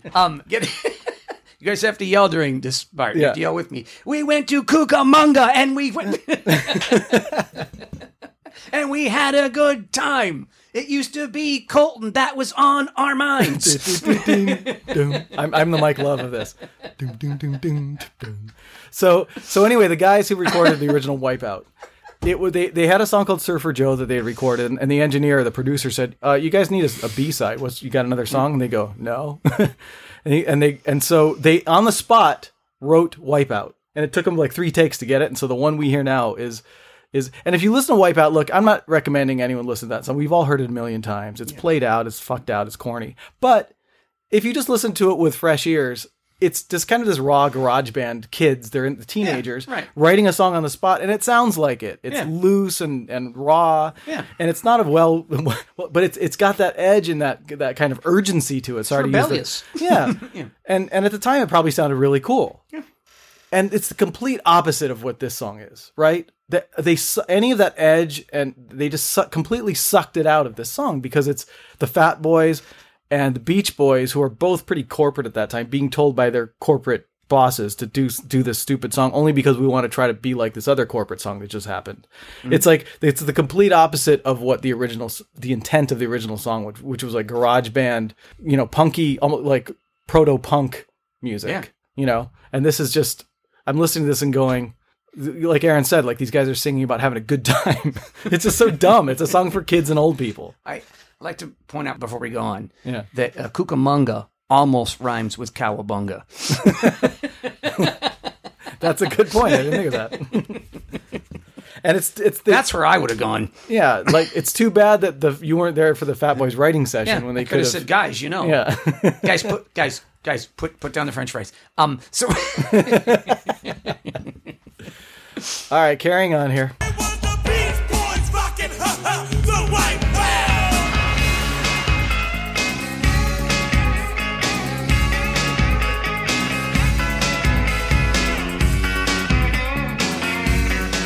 Yeah, nary a smile. this isn't a song. It's not even a. This isn't a song. Yeah. It's not even a song. It does, but doesn't it sound like a group of studio guys? Hey, we got to do a Beach Boys sound-alike song. Just all right, just do this. Sounds worse than that.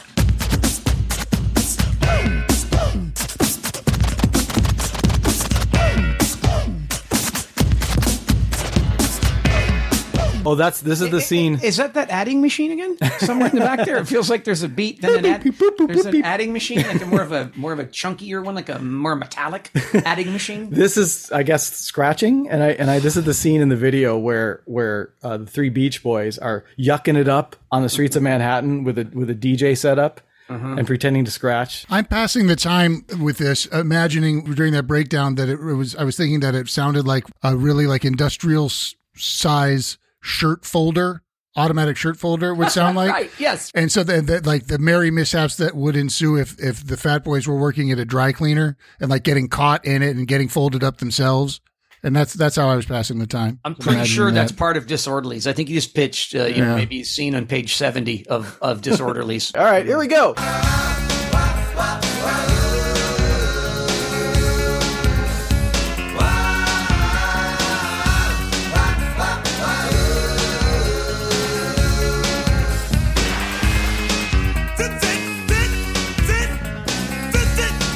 Yeah, there's nothing fun about this, right? No, It's not at all. It's completely aggravating. You know what it sounds like too is that this is what a DJ would play to test out the room before anyone was in there, because it sounds like an empty gym.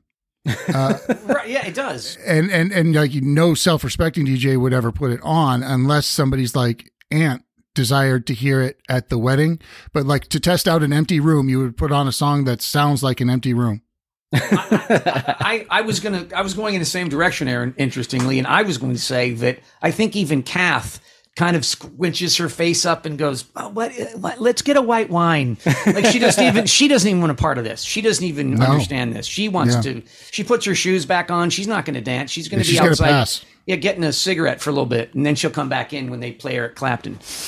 Yeah, she's okay with the Beach Boys. She actually would. Oh yeah, love it if like Surfing USA or something came on. Hell yeah! But then she heard those rap guys. Yeah, and that's no. Yeah. What are they doing? It's a squinch face. It's a scrunchy face of Now she'll hit the stage after 5 Chablis come out for fuck when they play Push It. Yeah, but not this. Right, that has some charm to it. Right, exactly. Yeah. Yes. Yeah. This is zero cool factor. Yeah. I'm yearning for salt and or pepper right now. Oh yeah. Anything, even any jokey rap song would be better. Anything would be better than this. Aaron, it's funny you say that. One of the Fat Boys, the Cuban one, was dating Peppa for a while in the 80s. But then it didn't work out. There you go. Huh. Well, sorry. Interesting. So sorry. That's neat. Neat.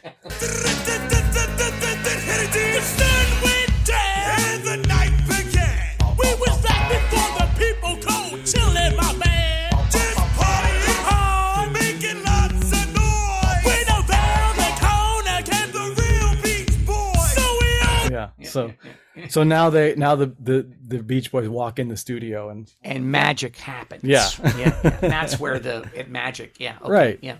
We all jumped up and started to shout. Let's all sing the song called the Wipeout. And also our favorite thing where they're talking about the song that they're singing. Yeah. Well, what it's all about. Let's sing this song called the Wipeout. Yeah. Yeah.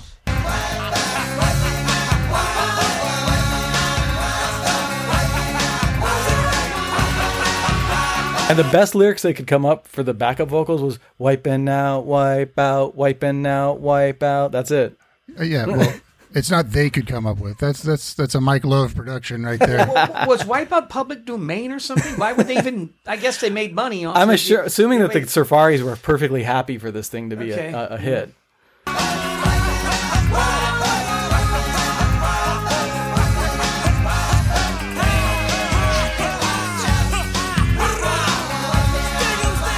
I feel bad for Carl Wilson. Get Carl out of there.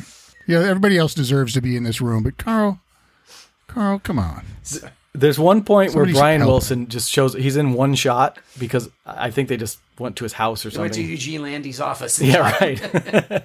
So they're implying that he's in this, but he's not. No. It's just the other. It's the secondary Beach Boys, the second tier.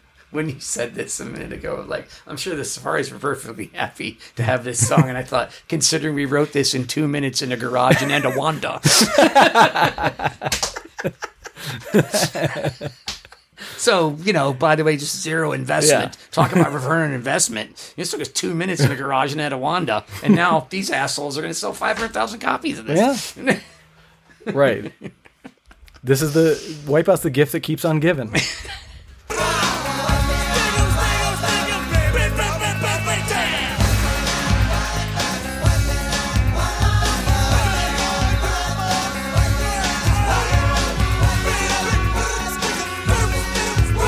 Are they just making noises? What are they doing? It's a big. It's like almost like McCartney at the end of Hey Jude when he's kind of like scatting. That's what they're doing right now. So, but on the same was level. that the Cuban one? Is that Spanish or I don't?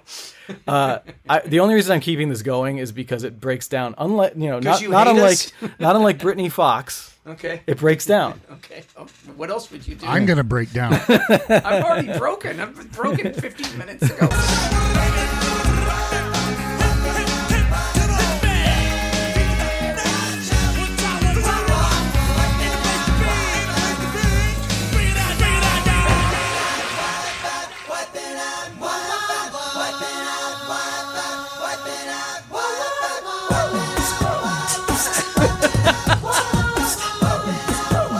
So that's one of the Fat Boys who's they called him the human beatbox. Was he beatboxing? Yeah, he's beatboxing. Was he? Does that include like just shoving a burger in his mouth during part of it? He's incentivized. And by the way, I'm not saying that human beatboxing is easy or like I could do it or something. And there's guys who are really good at it, but this is 1987 or something. I can tell you that my nerdy white friend Pat Mulvihill, who Aaron knows, was a drummer. 7th grade, I'm going to say for us, that was like 1981. When we'd be sitting there on lunch break, he would be going with his mouth. Right, yeah, right. And I'm like, why everyone does that with their mouths. I don't get why the human beatbox thing, like, because all these guys are claiming credit for being the first guy to ever do it. Yeah. But I'm like, my nerd drummer white friend Pat in San Diego was doing that when we were kids. He didn't think of that on his own. And I'm not saying he invented it either. I'm saying like all kids who play drums do that with their mouths, you know? Little known fact, a 7th grader from San Diego created the big box. Yeah. Pat, I think you have a lawsuit. I would get on that. So anyway, this is all right. That's the end. It's just them going wah wah wah, wipe it out, and then that's enough. By the way, that's the least irritating part of this song because at least there's some kind of melody or something. Someone's not yelling at me with bass that sounds like whom whom. So finally, I'd like to do a Where Are They Now with the Fat Boys. Sure, absolutely. So the Fat Boys were originally called the Disco 3. Mm-hmm. And then someone told them, hey, you're all fat. Call yourselves the Fat Boys. And they did. And so they said, gee, guys. Speaking of the human beatbox, Darren Robinson, a.k.a. Buff Love, died in 1995 at age 28 of a mysterious heart attack. I'm sure being 450 pounds had nothing to do with getting a ham sandwich jammed in your aorta. Sounds like he died of natural causes. Oh, and by the way, our pal Darren, 5 years prior to his death, paid a $10,000 fine after being charged for filming a 14-year-old girl being sexually abused at a party. Right, which he'll be missed. Who's next to say something nice about Darren? Speaking of the guy who was dating Peppa, Mark Morales, a.k.a. Prince Marky D, went on to have a pretty decent career. He released a few solo albums, wrote and produced some songs for major artists, including the song you may remember from 1992 by Mary J. Blige, Real Love, which is a pretty big hit. Yeah. And he had a Sirius XM show and a terrestrial radio show, and he was still sort of active with the other surviving member, doing Fat Boys shows and stuff. And then, 2021, age of 53, guess who died of a heart attack? Another one of the Fat Boys. He died in the hospital waiting for a stent for a blockage in his heart. So more of those pesky natural causes. And finally, the surviving member of the Fat Boys, Damon Wembley, a.k.a. Cool Rockski, the oldest Fat Boy, is still with us. I wonder if keeping in shape and realizing he was too fat and now he works out and eats right, I wonder if that has anything to do with him still being alive. Who knows? Do you think that he's going to join the Beach Boys? He could, yeah. Are the Beach Boys fat enough to be in the Fat Boys? Probably at this point they are. Okay, well, then I like the collaboration, and I'm in favor of it. So anyway, there's a little history of the Fat Boys and what they're doing now. Aaron got to enjoy, in the torture chamber, some Fat Boys featuring the Beach Boys with Wipeout, and also Britny Fox with Girlschool. What do you have to say from the North Star? Jesus, what a this is fucking a tough rogues day. gallery. It's fucking garbage.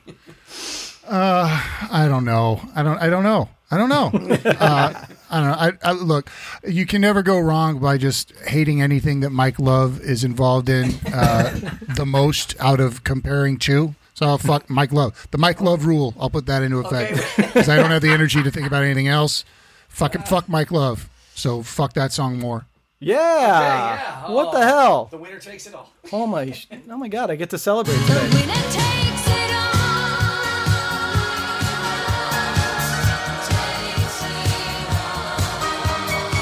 So yesterday, Aaron, I was with our friend Mark. I feel like we're all losers.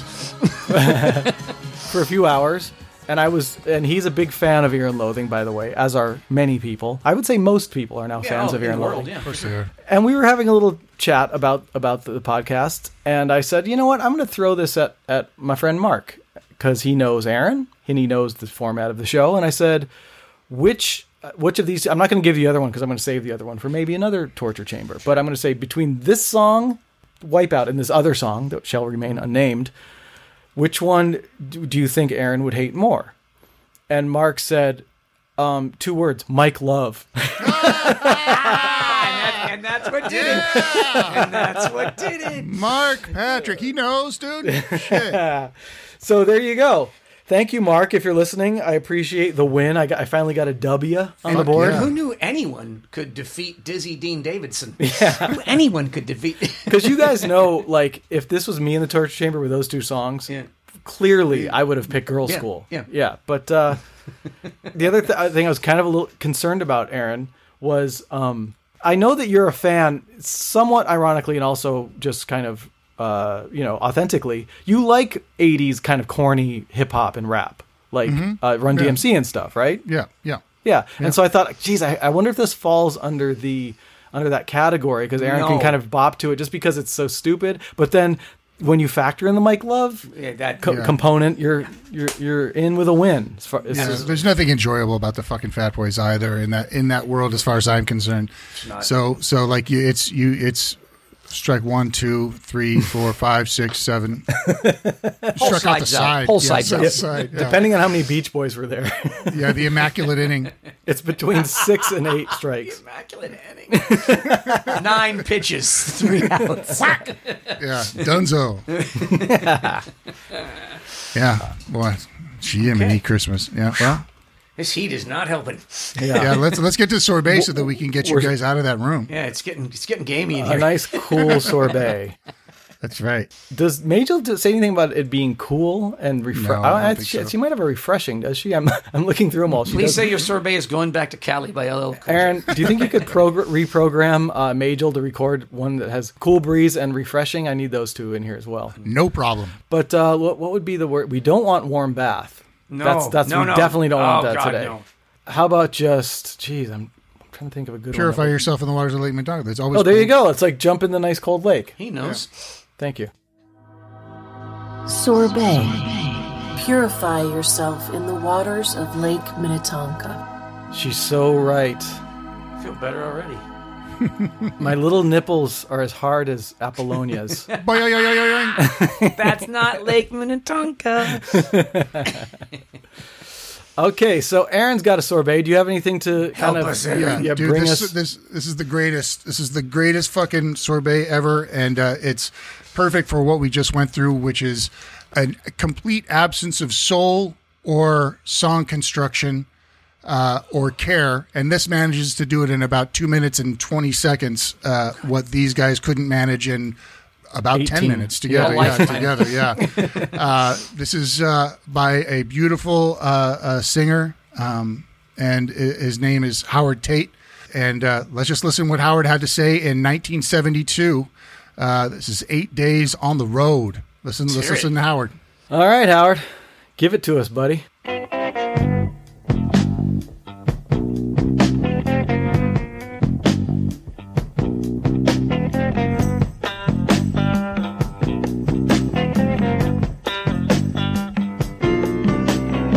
Sugar lady, be my savior, 'cause I'm tired.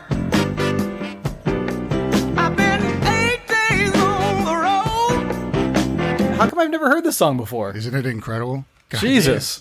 damn. Yeah. So let me tell you real quick. This is written by Michael Gale, who's playing guitar, and Jerry Ragavoy, who Jerry, professional producer, professional songwriter, wrote Time Is On My Side, Either Side of the Same Town, Girl Happy, and Piece of My Heart, Janis Joplin made famous. Holy shit. And he had a couple of nom de plumes as well, but like just a big dude in the Philly soul sound, and just, I mean, this guy, Howard Tate, this is a monster vocal performance, and this is sort of part of the course for his records, and he had like 4 or 5 great, beautiful Philly soul records, and then he became a stockbroker, and then horribly he had a family tragedy, and then he sadly fell into drugs, but was sort of found by a New Jersey. He had disappeared. And when you listen to the song, you could see that people would be fascinated with him. And this New Jersey soul DJ found out where he was. What year did they recover him? And then in the early 90s, found out where he was and sort of rescued him, reconnected him with Jerry, and they made a couple more records. Success always eluded him. It was always somebody else was getting the nod. But it had nothing to do with his talent, obviously. He's just this beautiful singer, seemed like a lovely man. And so once he got into recovery, he got down with J Boogie, started preaching the good word, and also, more importantly, frankly, became a drug counselor and helped a bunch of people. And then he finally passed. But not before he sort of started getting back into music and going on the road and doing some stuff again. So he sort of got his life back. And was in charge of it, got some agency. But so this album was released, the album's called Howard Tate, 1972. And then people may know this song because in 74, both Aretha and Foghat did versions of this song. Foghat had kind of a hit, and they're both fine, but they don't have anything on what Howard's up to. And folks seem to regard this as like the perfect marriage of Jerry and Howard on a song, and it sort of was his song, and so God bless it. And I ask people to, all his whole catalog's on iTunes, go out and fucking buy the catalog.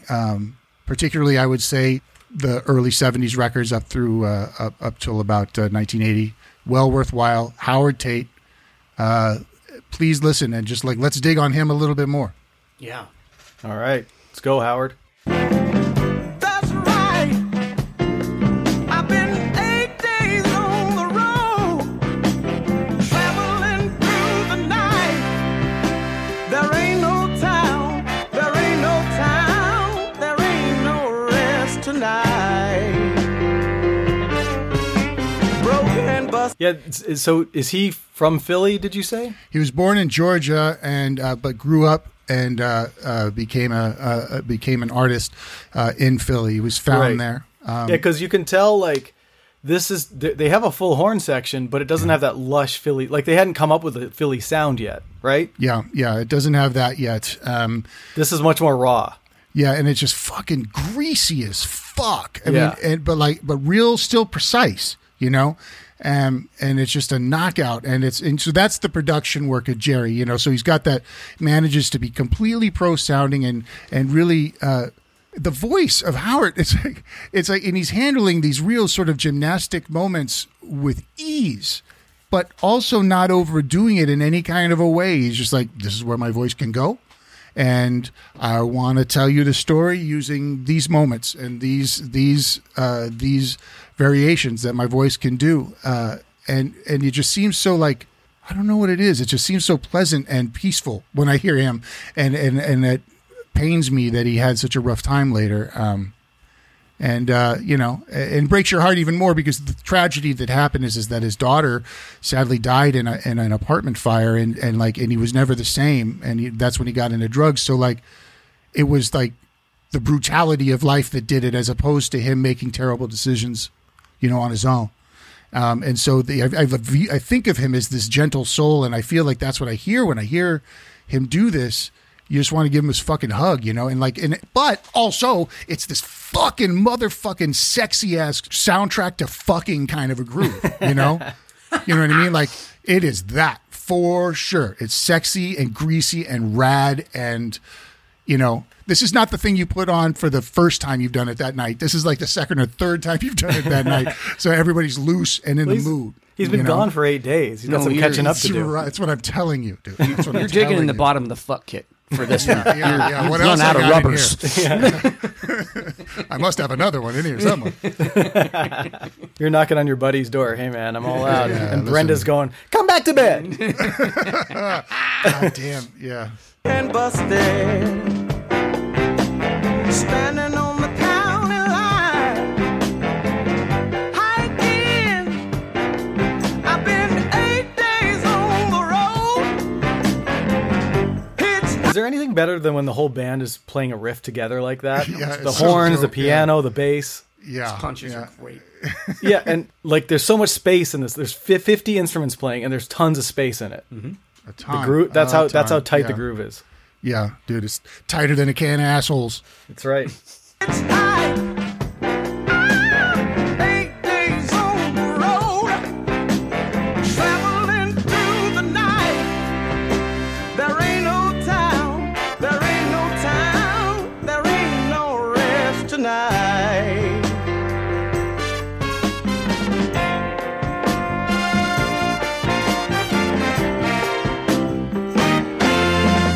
Out here thinking. He looked, the picture that you know, it's on the video. Yeah. He looks like a super nice guy too. Yeah, like he does. Isn't he great? Yeah. I love it. He's a Howard. Hello. Hi. You know, and like the thing about him too is that he's, because he's so peaceful and he seems to be so in it, like that image too is like probably why I think that I want to hug him so much. Yeah. Is that like, he just looks like the guy who's like completely okay in his skin. He's like, I'm wearing my little thing that looks kind of like a sweater. Going to look back out at you, you know, and I'm going to have a bit of a smile on my face. You know, I'm Howard Tate. Hi. Yeah. But he's in possession of this like fucking unbelievable voice, you know, and he could just draw from it. He could just do it so simply. And I'm happy to say that with some of the recordings I heard, that when he came back, he still had a lot of it there. Still had a lot of range. So like he didn't rip it out of his skull, you know. Yeah. Which is lovely, but goddamn, and just like so great, and like you could listen to 5 albums, and I made a million mixes of these where like not a shitter in the bunch, and really good choices in covers. He did Dylan's "Girl from the North Country Fair." He did "Jemima" by Robbie Robertson. Like just a ton of great songs, and man, please listen to Howard fucking Tate. I'm telling you. Can't go wrong. Yeah. Let's listen to to him out here. Here we go. Thinking about what I've done. That's why I've been 8 days on the road.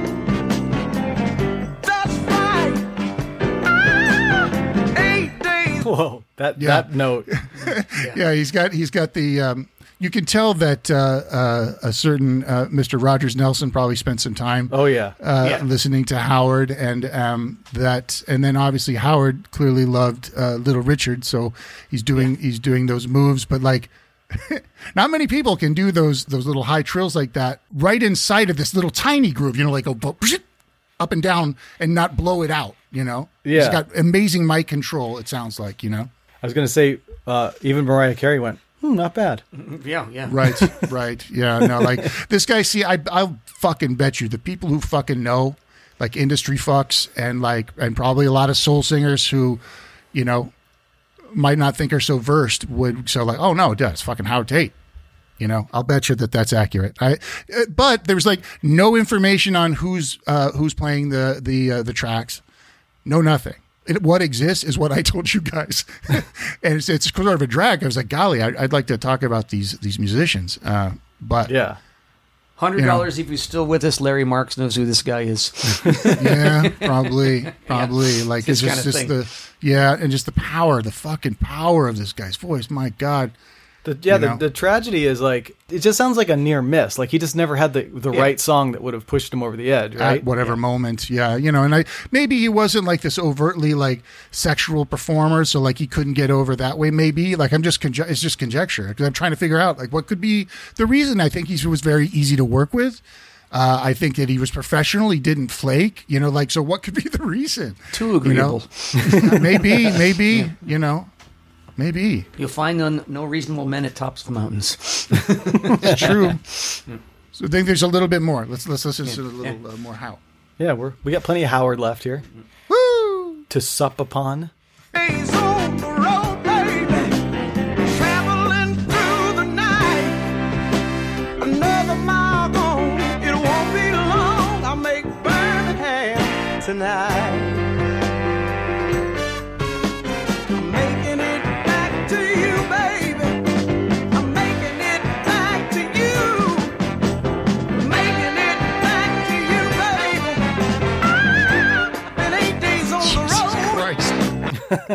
It's so insane, and he just slides it in there, you know. Yeah, dude. And I'll bet you there's not one punch in this. This is a man who just showed it. Oh, you want to do 8 days? Okay. And like no punch. This is one performance. He's back. He's doing mic management, you know, and just delivering one take.